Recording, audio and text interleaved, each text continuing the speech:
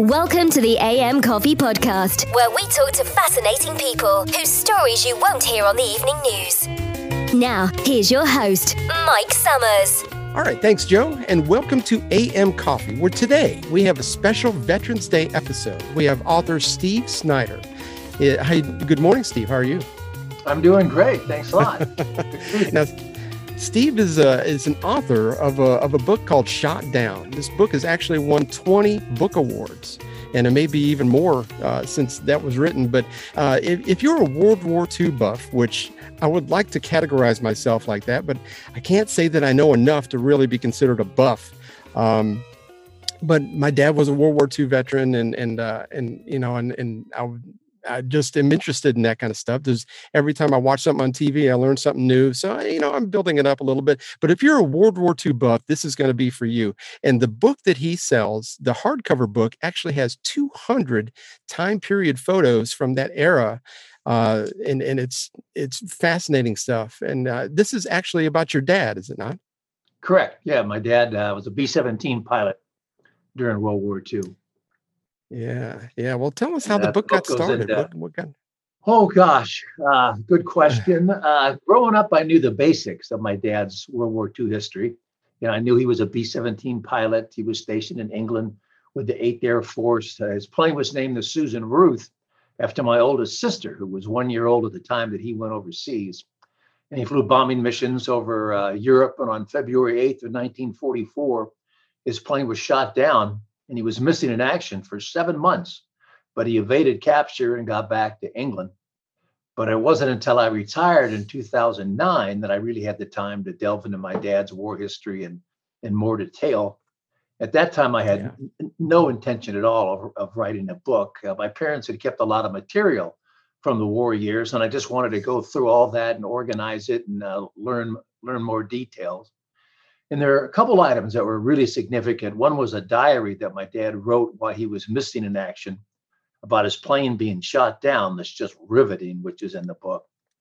And the other were all these letters that my dad had written to my mother while he was stationed in England before being shot down that she had kept. And I sat down one day for several hours and just reading these letters. And I was just in shock reading these letters because my dad was really candid in what he wrote in these letters. He talks about what bombing missions were like, what life was like on the air base, what life was like in London and England at the time, with escapades of him and his crew. And I just became fascinated with the story of my dad and his crew, and it became my passion.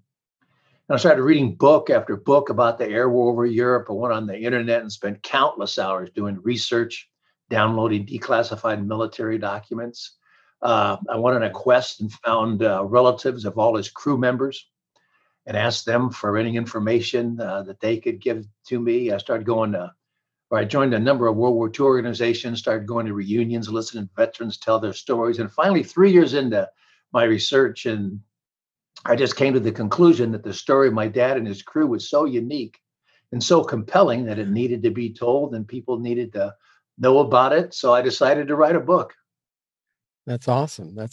Pilots, I knew some pilots when I was in the Air Force. We had a thing called Volant Rodeo, which was a C-130 type show where it was a competition where we had all the allies, the Italians, the Australians, and everybody who had C-130s in their fleet would come to Pope Air Force Base where I was stationed at.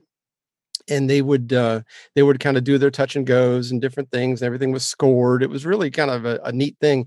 But you go to the NCO club that night or while they were there, and you got to meet all these guys. The officers were hanging out at the NCO club because that's where the action was better. But they had some of the fantastic stories. I mean, these guys were fantastic storytellers, and I'm sure your dad was probably in that. When you said that, it's like, yeah, I get that. Those guys were great. We enjoyed hanging around with them. Oh, that sounds like fun. Yeah, it was good. So your dad he told you all these stories as you were growing up then, or did you not really listen as you were younger? Or? Like most World War II veterans, he didn't talk about the war much. Yeah. It wasn't until 1989 where a memorial was erected in Belgium in the little village of Makenwas, Belgium, which is right at the French-Belgium border.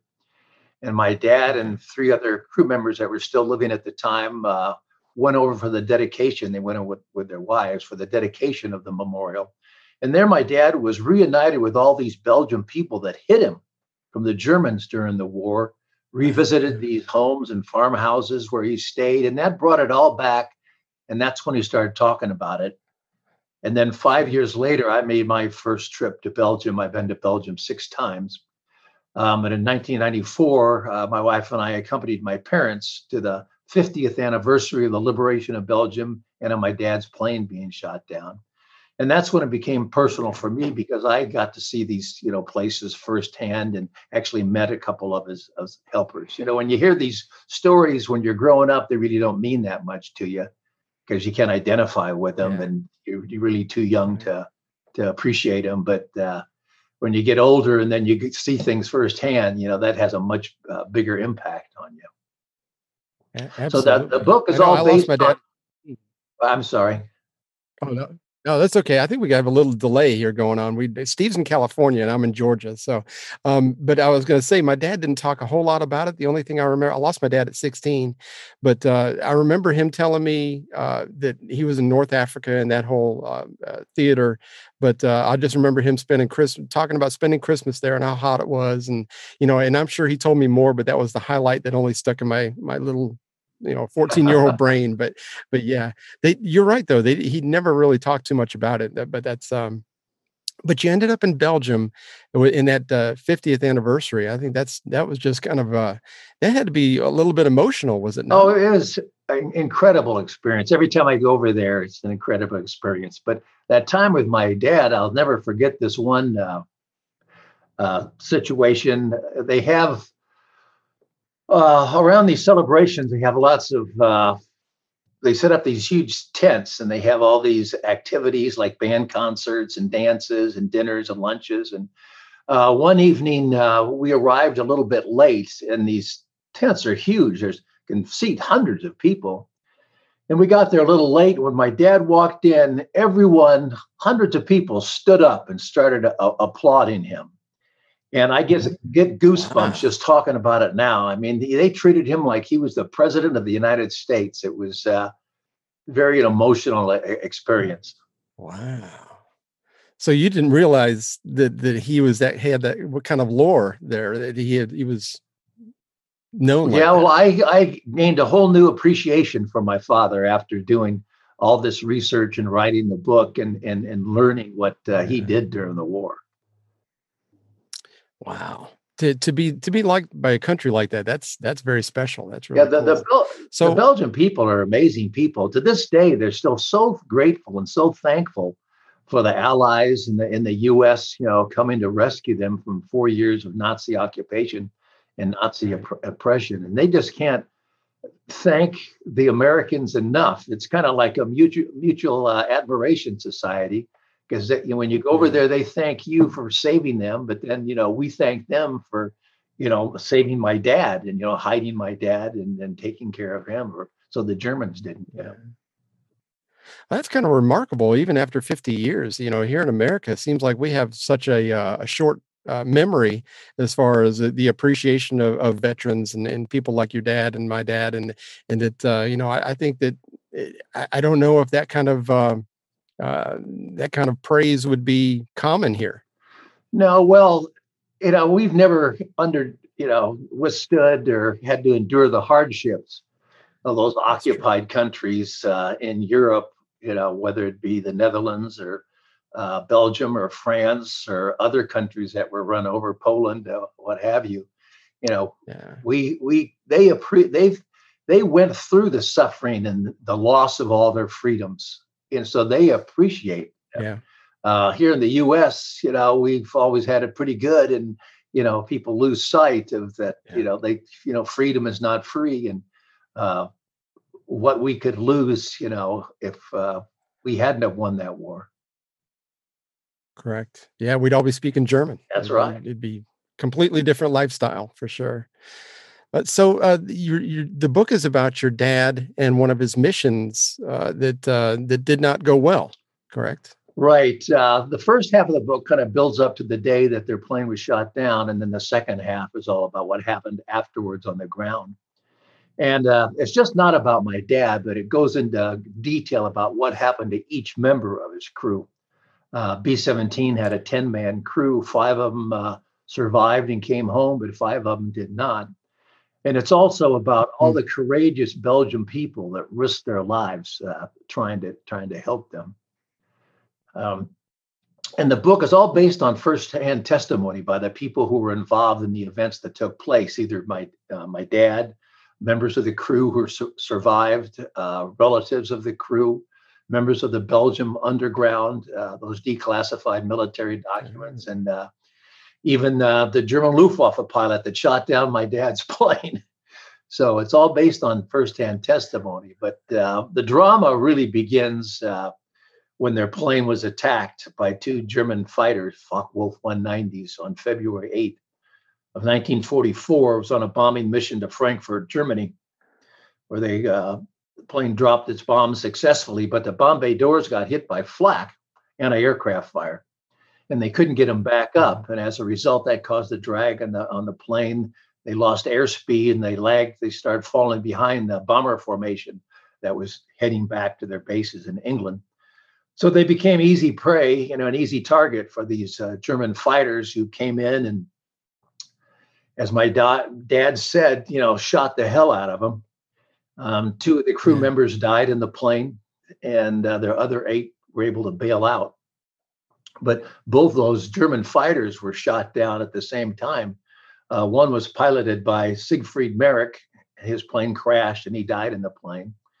And the other was piloted by Hans Berger. And Hans Berger was actually shot down by the gunners on my dad's crew. So they shot each other down at the same time. Oh, wow. He bailed out and made it through the war. And we'll talk about that too, how I found him and interviewed him for the book. But then after those 8 guys that bailed out, they were all at the beginning kind of scattered. In fact, my dad and the plane came down in Belgium, but the other guys who bailed out came down in northern France. So it was right at the French-Belgian border. Okay. And my dad bailed out. He came down into some trees right at the border there. And his parachute got hung up in these branches, and he was dangling 20 feet off the ground and couldn't get down. But fortunately for him, a couple of young Belgian men, Henri Franken and Raymond Dervan, came to his rescue before German patrols arrived. And this occurred in the early afternoon. They told him to stay put and hide until night. They thought it was too dangerous to try to move him during the daylight with these German patrols in the area. So that night they came back and got him, took him to the Dervan farmhouse, but he only stayed there one night because they thought it was too dangerous for him to stay there any longer than that with those Germans in the area. So the second night, a Belgium's customs officer, Paul Tilquin, came on a tandem bicycle and took my dad to another location. And after that, he was moved from place to place to place. How long he stayed in any given location depended on how brave the people were who lived there and how dangerous the Belgium underground thought it was for him to stay there. He might stay one night. He might spend 6 weeks. And as I mentioned, the Belgian people that hit my dad, or any downed airman for that matter, were unbelievably brave people. I mean, they risked not only their lives, but the lives of family and friends by aiding downed airmen. Because if the German secret police, the Gestapo, found out about it, they'd be arrested, tortured, and either shot or sent to a concentration camp. And some of the Belgian people that helped my dad and other members of his crew did meet that fate. Oh no! And all those are described in the book. So there's a lot of tragedy in the book, but there's a lot of heroic outcomes and happy outcomes as well. Yeah, boy, can you imagine trying to give well, I guess you have to be in that situation to know how brave you're going to be. It's sort of like an orange. You're not really exactly sure if you first time you find an orange, you're not sure what's in it until you squeeze it. And we're all the same way. It's kind of interesting to know how we'd react in the same situation. Because back then, the belt. Back then there was no escape and evasion training at all like they have today. They Yeah. gave you a evasion kit. You had a map, a little, French English dictionary or French Dutch dictionary, whatever. Mm.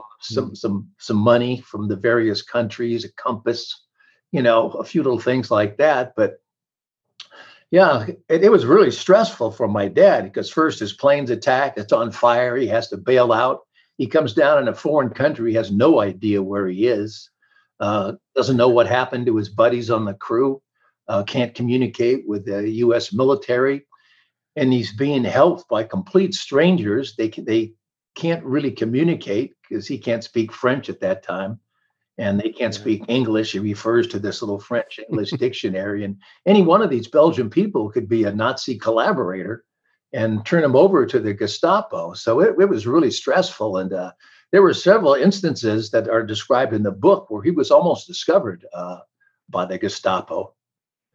Wow. Typically, when the underground came across down airmen, they tried to get him back to England through various escape routes down through France, over the Pyrenees Mountains into Spain, and then out through British controlled Gibraltar. But something always went wrong trying to get my dad out, which was really frustrating for him. And so finally, he got tired of hiding. Word came that the Allies had landed at Normandy on June 6th, D-Day, Mhm. and he decided to get back in the fight and to join the French resistance to fight against the Germans, which was unbelievably dangerous because he could have been killed fighting against the Germans, or if they catch him, he'd be executed as a terrorist. The safest thing just would have been to stay hunkered down in hiding and just wait it out until the U.S. armies came up through France after D-Day and liberated the area.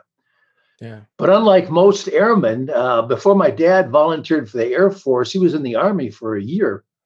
So he was trained as an infantryman and knew how to fight on the ground. Oh. And so he crossed over the border from Belgium into France and hooked up with a unit of the French resistance called they were called the Maquis. And they were comprised of these small independent ragtag guerrilla groups all across France. The unit he joined had about 20 men in it. There were some Belgians, some French, and some Algerians. And they were led by a French lieutenant who had escaped from a German prisoner of war camp.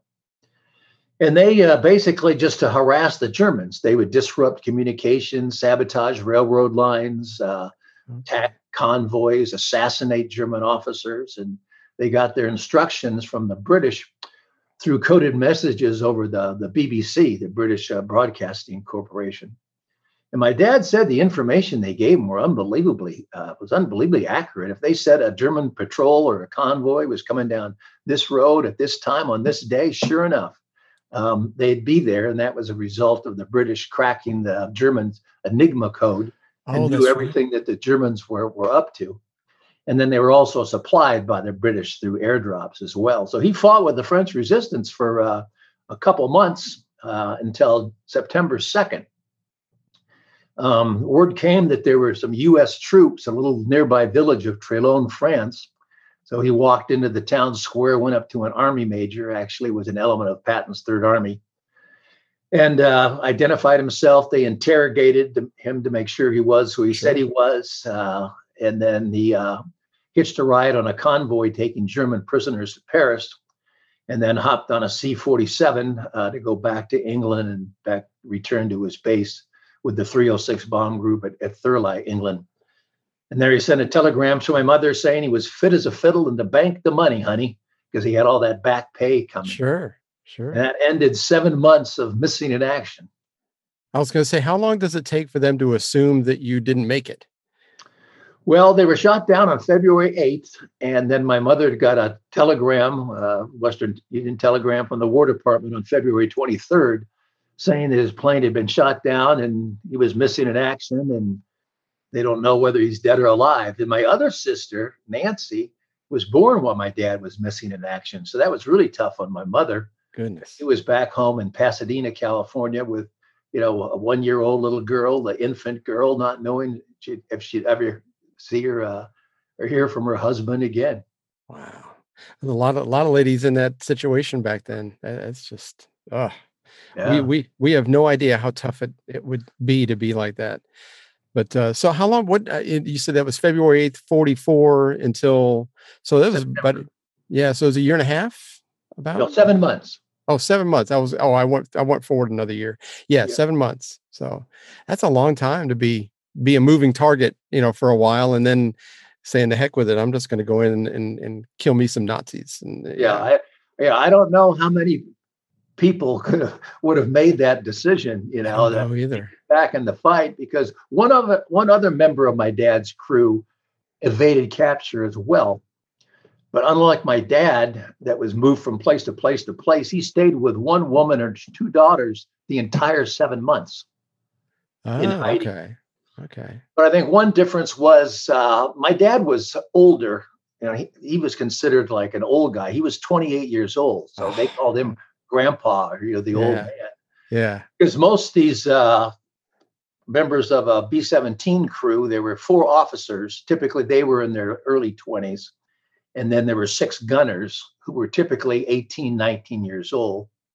And my dad's tail gunner, with the other guy that was evaded capture, he was only 19. In fact, he celebrated his 20th birthday there in hiding. So he was a lot younger, a lot, more, less mature, he more impetuous. Yeah. So he just stayed hunkered down and stayed put. But he did evade capture, being hidden that whole time in one house.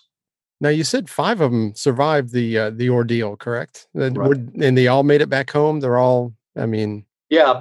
Besides my dad and the tail gunner that evaded capture, the 3 other guys that came back home, they were captured right away and they became prisoners of war, POWs. Although 2 of them were so seriously injured that they were repatriated back to the United States before the war ended. And then the 3rd POW, he spent the rest of the war as a POW. I bet. Did you ever talk to him? Yeah, in fact, there's on my website, there's a ton of information, historical information on my website. There's lots of interviews with veterans, there's one with my dad, and there's also one with Roy Holbert, the guy that spent the entire remainder of the war as a POW, on there as well. Okay. Oh, and just in case you're wondering, it's SteveSnyderAuthor.com is where all this stuff is at, where he's talking about. So, so you did end up talking to the guy that was a prisoner of war, and I bet he had some stories. Yeah, in fact, he was on what was referred to as the Black March near the end of the war, when the Russians were coming, into Germany. Most of the prisoner of war camps were in what was Poland. And so they started evacuating all these prisoner of war camps because the Russians were coming. And so they were moving all the prisoners west, back toward into Germany. And they put them on, it was called the Black March. It was 86 days. It was walked like 500 miles in 86 days. And it was one of the coldest winters in history in Europe. So they're walking in the snow, and a lot of guys perished on that trip because of malnutrition and dysentery, and he endured that, and that's described in the book. So something different and unique happened to each one of these guys. And the other 3 crew members, there were 3 crew members that evaded capture for 2.5 months, but then Nazi collaborator ratted them out to the Germans. And they were captured along with 5 other downed U.S. airmen and executed. Oh my gosh! So it's an amazing story that involved, not only my dad, but all these members of his crew as well. So your dad, during that whole ordeal, never ran across his guys at all, or any of the. Yeah, it was just, it's you got to feel so alone. I can't even imagine. Like you said, in a country you didn't know the language, you don't know anybody, and you don't know who to trust. I mean, it's got to be incredible. Yeah, he was totally separated from the other crew members. He didn't even know that those 2 guys had died in the plane. Yeah, because they were gunners in the back of the plane. And so he he had no idea what happened to anybody until he got back to England. And that's when he found out that 2 members were killed in the plane and 3 became prisoners of war. But the other 3 guys who were killed, they still didn't know what had happened to them. They just thought they were still missing in action. Yeah. So yeah, it was pretty harrowing experience without a doubt. It had to be very unique in order to be shot down in a bomber or a fighter or anything to actually survive that and make it back. I mean, that he had to be a very select group of people. I can't even imagine that there's a lot of those people. Yeah, because typically, if you were shot down, the vast majority of the guys that weren't killed became prisoners of war. Right. And then there was of the men who were evaded. Most of them got out through these escape routes. Oh, okay. Then you have a small number who evaded and just were hidden. But the number of guys that actually evaded and then joined the French resistance to fight against the Germans on the ground, I mean, that's a very, very. There's not many guys that did that. No, certainly not. Yeah, and there's a number of encounters that his resistance group had with the Germans that are described in the book, and a couple of my favorite or cherished mementos that my dad brought back is a Spanish Llama handgun that he carried with him while he was fighting with the resistance, and a belt that my dad took off Waffen SS tank sergeant. When they attacked a convoy this one time. So it's exciting stuff. Yeah. My dad actually brought back some, we've actually got, my dad was Catholic and he has this crucifix that he bought in where it's about this big, and it opens up where you can like have a mass all on your own, which, I don't know, understand all that. I'm not Catholic, but it's got holy water in it. Supposedly the whole thing was blessed by the Pope back then. Yeah. He had a bag of coins that I still have from the Holy Roman Empire that they used to sell on the street or whatever when he was in Italy. And it's just some of the neat stuff that you can bring back. I mean, you got better stuff than I got, but that's just, to me, you look back in time and see that era of things. It's almost like you can almost put yourself back there and kind of imagine what it was like. It's really cool. Well, yeah, on my trips to Belgium and in France, I've been inside rooms where my dad and other members of his crew stayed. So, I mean, when you go in these houses or buildings or, homes, farmhouses, and you're right there inside where this history took place 75 years ago, it's pretty incredible. I am so fortunate and so blessed to know so much about my dad and his crew, and have been able to go and visit these locations where all these events took place. And, it's just incredible. It's an amazing thing when because all this took place in southern Belgium, and it really hasn't. It's pretty much farmland there, and it really hasn't changed in all these years, or really for hundreds of years. Sure. So unlike here where everything gets torn down, these old farmhouses and buildings, they're still standing. So you can go inside where all these events took place. See, that is so unique for you to have that firsthand seeing that and not just kind of reading it in a book or whatever. That's fantastic. Yeah. You're lucky. And as you say, there's over 200 time period photographs in the print book, either the paperback or the hardback, of all these places. And a lot of the pictures in the book were taken by Belgian people during the war in 1944. So you see pictures of my dad with his helpers. There's even a picture of him jumping out of a Jeep fighting with the resistance. It's just incredible that I was able to obtain all this information. Oh, I know. And then it just said the greatest generation, I think people are not appreciative, because we are getting, every year we get older, they die off and we kind of separate ourselves from that. 75 years is a long time. I mean, it's happening before I was born. And so, I mean, it's just one of those things that you got to wonder if 20 years from now, whether this will even be taught in schools much anymore. I hope it is, but you just don't know. There's a lot of stuff that is kind of gone by the wayside when it comes to history books and everything anymore. But hopefully World War II is not one of them. But well, yeah, you're right. It happens, like you said, 75 years ago, and it's fading in people's memory.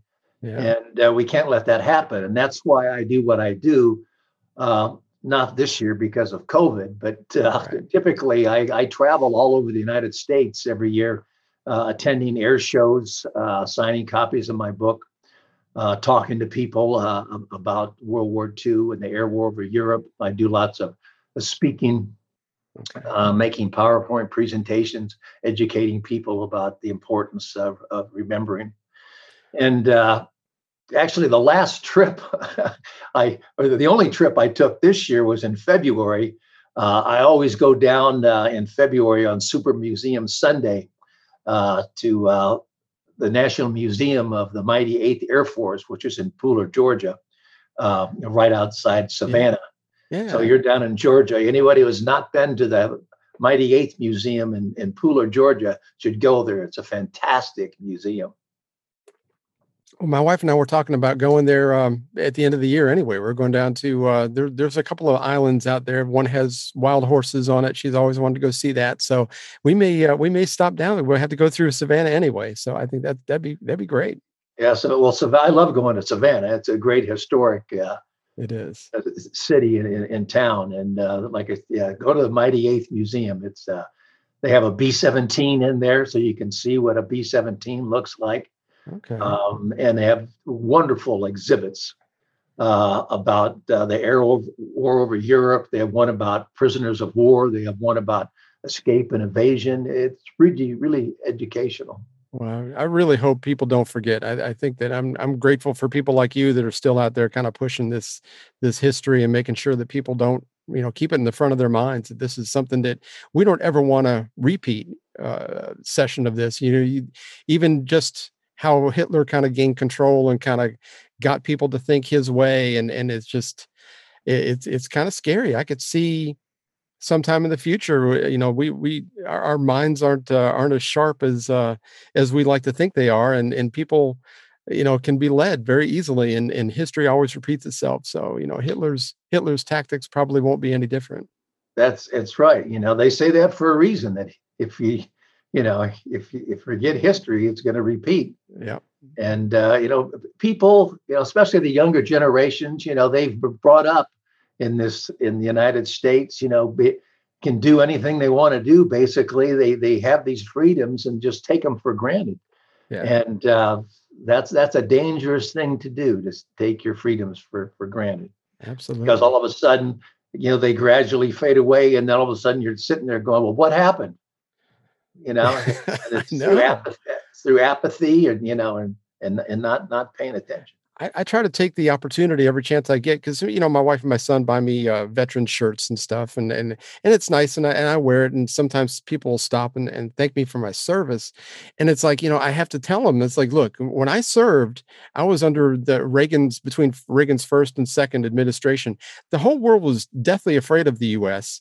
I was in a great time, so I mean, I can't take credit. I took care of radar and radios and stuff for an air traffic control tower. It was a job. It really wasn't bad. When I was in, it was very easy.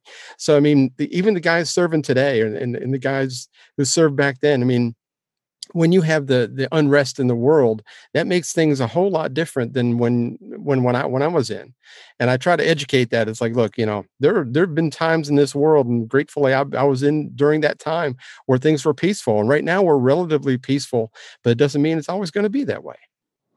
Exactly. A lot of people lose sight too that when World War II started, or before World War II, the world was a totally different place. The United States was a completely different country. Yeah. Now, today, most people live in cities. Back then, the U.S. was very rural. Most people lived out in the country, on farms.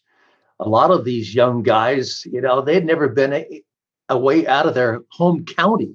Right. Never been away from their family, never been away from their mother, just out of high school. Yeah. And all of a sudden, bam, they're halfway around the world fighting a war. Fighting a war they probably didn't even understand. No, back then, there was no internet, no social media, no TV. No 24-hour news cycle, none of that. The only news they ever got is in a magazine, which would be, way outdated, or reading the newspaper or the radio. So, people's knowledge of the world and what was going on was very limited compared to what people know today. You just, if something happens halfway, on the other side of the world, you know about it instantly. Sure. So it was a totally different time. And I remember seeing a video of they were interviewing people. I think it was in New York City from the accent, but they were asking him. It was in 1939 when they were going around man on the street type thing. What do you think about what's going on in Europe and Germany trying to take over? And most of the response that was in the video, most of the respondents said, what happens over there is irrelevant to me, and whatever. I just worry about my day to day. And we do, and I've been guilty of this myself. I've thought about that too. When there's unrest in the Middle East, I think about, that doesn't really affect us, but and we also, there's got to be a balance. We can't be the police of the world either. So it's like, what do we get involved in? What don't we get involved in? And I think that's been a struggle for the United States leaders for a long time. And it's probably why FDR took the whole Pearl Harbor thing in order to get involved. Yeah, absolutely. Prior to the war, like he said, the majority of the U.S. wanted to stay out. They didn't want to repeat World War I. They didn't want to get involved. But once Pearl Harbor hit, the country really rallied.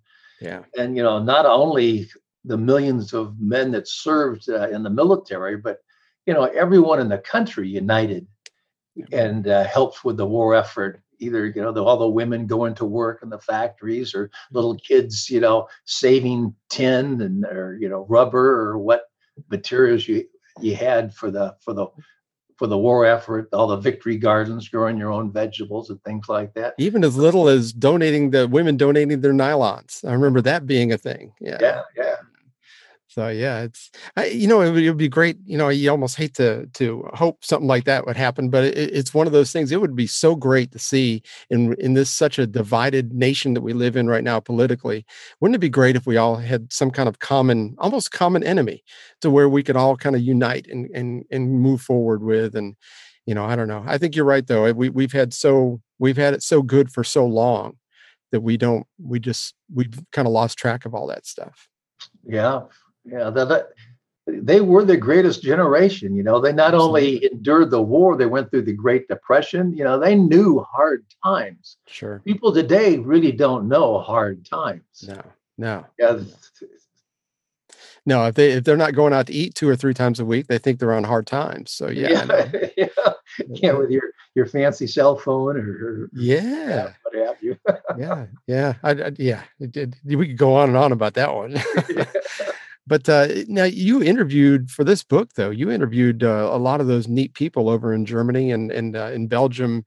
You had a couple of very interesting ones specifically, did you not? Yes. And the most significant was Hans Berger, the Luftwaffe pilot that shot down my dad's plane. And the gunners on my dad's plane shot him down. When I was doing my research, it never even dawned on me to try to find the Luftwaffe pilot. All the military knew, my dad knew, is that his plane was attacked by 2 Focke-Wulf German fighters, and that's all I thought I'd ever know. Because I just assumed that Hans was probably killed during the war, or whoever the pilot was that shot my dad's plane down was either killed during the war. It's 70 years later, or if he survived, he's passed away by now. And I can't speak German. Yeah. But one day when I was doing my research, my wife just casually said, well, why don't you try to find the German pilot that shot down your dad's plane? And I'm thinking to myself, oh, she's so naive. She doesn't know what she's talking about. She's that's a ridiculous idea. We should listen to our wives more often. But like a good husband, I did what she told me to do. And I went on the internet. I Googled trying to find a Luftwaffe pilot. And a couple forums came up, which I joined. And I posted inquiries because I knew the day he was shot down, the location where he was shot down, the time of day he was shot down. And in a week, 2 guys got back to me, one from England and one from Belgium. And on that day, there were 12 B-17 shot down, and the one shot down south of Chimay, Belgium, just north of the French border, was shot down by Hans Berger. And the guy from Belgium who contacted me, he was actually a Luftwaffe historian, had written a number of books about the Luftwaffe and knew Hans Berger. And fortunately for me, after the war, Hans became a translator. So he speaks perfect English. Oh, wow. Yeah. So, this guy in Belgium asked Hans if it was okay if I contacted him. And he said it was okay. And then I interviewed him for the book. He gave me some wonderful information that's in the book about what it was like to go up against the 8th Air Force. And I just had bombarded him with questions. At one time, Hans goes, Steve, you're asking me all these personal questions, and we really don't know each other all that well. But I built up his trust over time. For the book, I just interviewed him through email and over the telephone. But since the book was written, I've been to Munich, Germany, where he lives twice, once in 2016 and 2019, last year. And I did an interview with him, and we've become friends. He's the only person in the shot down story who's still living. He just turned 97 earlier this month, and I called him and wished him a happy birthday. So that was an incredible experience, finding him and becoming friends with a German pilot that shot my dad. Especially one that shot your dad down. Yeah. I mean, that's just that you can't make that stuff up. No. Yeah. It's kind of this whole thing is kind of a fairy tale. And that how I could, was so lucky to find all this stuff and meet these people and see these places and kind of relive the history of my dad and his crew. Yeah. Gee. Now, that interview you had with Hans is on your website. Is that correct? Did you have that video? The one with Hans, I haven't put on my website. I have made a little 13-minute documentary short, shot down short, and part of my interview with Hans is on that. Okay. I need to get that on my website. But I need to put together all the footage I have from the interview with Hans, so it's a complete interview. Okay. Yeah, 97. I need to get both those up there. The reason I haven't put the documentary up that has part of the interview is that I entered it into a number of film festivals around the country, and they kind of like not spread this. Show the documentary to everybody until they've had a chance to show it at their film festivals. I see. And so I'm just about ready to put that on my website. But there are a lot of interviews with World War II veterans. My dad, his flight engineer, other members of the 8th Air Force, and either other World War II veterans who fought on the ground in the Army. There's my website's just not about my book, but there's lots of archival footage of the air war and bombing missions. And there's even like all the 12 o'clock high TV series shows on my website, and a lot of research information. So somebody who's interested in World War II, especially the air war over Europe, can gain a lot of knowledge about it by going on my website. I think you had told me before that the Germans had and this is maybe I got this from your website, but the Germans had a thing where they, after the Americans would go back to Europe when they were crossing the English Channel, they would kind of hide and hit them as they were coming back. Was that you that was telling me that story, that they had a strategy to get the guys after they were coming back after a bombing run? I'm not sure what you mean. Maybe not. Maybe there was a over the English Channel. There was, and maybe I read it somewhere. Maybe I dreamed it, but I could have swore it was you. But there was the Luftwaffe would watch and find these guys. I don't know how it was, but they would kind of get them as they were coming back towards England, towards going, but maybe, like I said, maybe I read it somewhere else. I don't know. But the Germans had some pretty good, for all of Hitler's craziness and flaws, he was probably a pretty good war genius when it came to taking over places. He knew what he was doing. Well, at the beginning, and then once he took over the military, and didn't trust his generals and fired his generals, and that was one of his main downfalls. He made a lot of huge blunders. Well, he was losing his mind there towards the end. The war could have ended differently if he hadn't have made the mistakes he did, fortunately. Yeah. Well, I think maybe it was just power hungry. I think there was also some mental illness. There was all kinds of stuff going on with him. So yeah, he was crazy. All right. He was a maniac. Yeah. But I mean, he knew what he was doing when he was, talking to his people and getting people on his side just the whole thing that happened in Poland too. I just happened to read something. I actually was on there's a TV show called Where in the World, I think it's called. And they take these satellite images and they find anomalies in the fields or whatever. And so they try to figure out what is going on there. And one was in Poland, where they would go through the Polish military right now goes through and finds undetonated bombs that had been put out there or dropped, and they have to go and wire them up and detonate them. And they were 75 years old. And it's just, to me, that was just fascinating. My wife was over there just like, yeah. But man, it was just, I love watching that, because it was just like, it's a piece of history that I think that another way we can keep this in the forefront of people's minds. Yeah, they find unexploded ordnance all the time in Europe today. I wish I could think of that movie right now, but it's a really interesting movie about after the war ended. And I forget what country it is, if it was the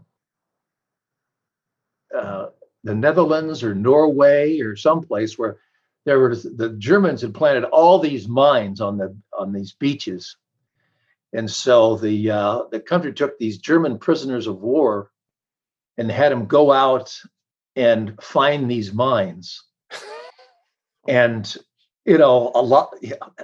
all these German POWs, I mean, they were getting blown up. It was extremely dangerous work, because they had to, demine all these beaches, which, talk about hazardous duty. Yeah, I can't remember the name of that movie. It just made me think of this. Another show that's on, I think it's, I forget if it's Netflix. I think it's on Netflix. It's called Man in the High Castle. And it's a series based on Germany and Japan winning the war. And so the United States is divided. The eastern half of the U.S. is controlled by the Nazis. The western states are controlled by Japan. And then they have this neutral area, like up running north and south, kind of like along the Rockies. Oh, okay. But it's based on, what would have happened if Germany and Japan had won the war. Yeah. It's a pretty interesting series called Man in the High Castle. Well, I just wrote that down. We're going to have to try to check that out. That shows you what life would have been like simulated. Sure. If we hadn't have won the war. Well, so if you haven't caught it by now, the name of the book is Shot Down. The author is Steve Snyder, and it's what a fantastic story. I mean, it's something that you'd have to you have to read it to believe it. And with all the pictures and everything, pictures, and my IQ level is really, really a game changer. But if you want, all your social media links are on your website, stevesnyderauthor.com. Now you can get an autographed copy through there, correct? Correct. Yeah. Most people get the book on Amazon, but it's available where most books are sold. But for an autographed copy, my website is Steve Snyder, SNYDER .com, stevesnyderauthor.com. And the full name of the title of the book is Shot Down, The True Story of Pilot Howard Snyder and the Crew of the B-17 Susan Ruth. Yeah. And, like Mike, the book is kind of like two in one. One's the story of my dad and his crew that, although it's all based on firsthand testimony, reads like a novel. Yeah. But what I added was just a lot of historical information and anecdotes about and surrounding the war to put it into context and give it the background. So it's kind of like almost a novel and a history book wrapped into one.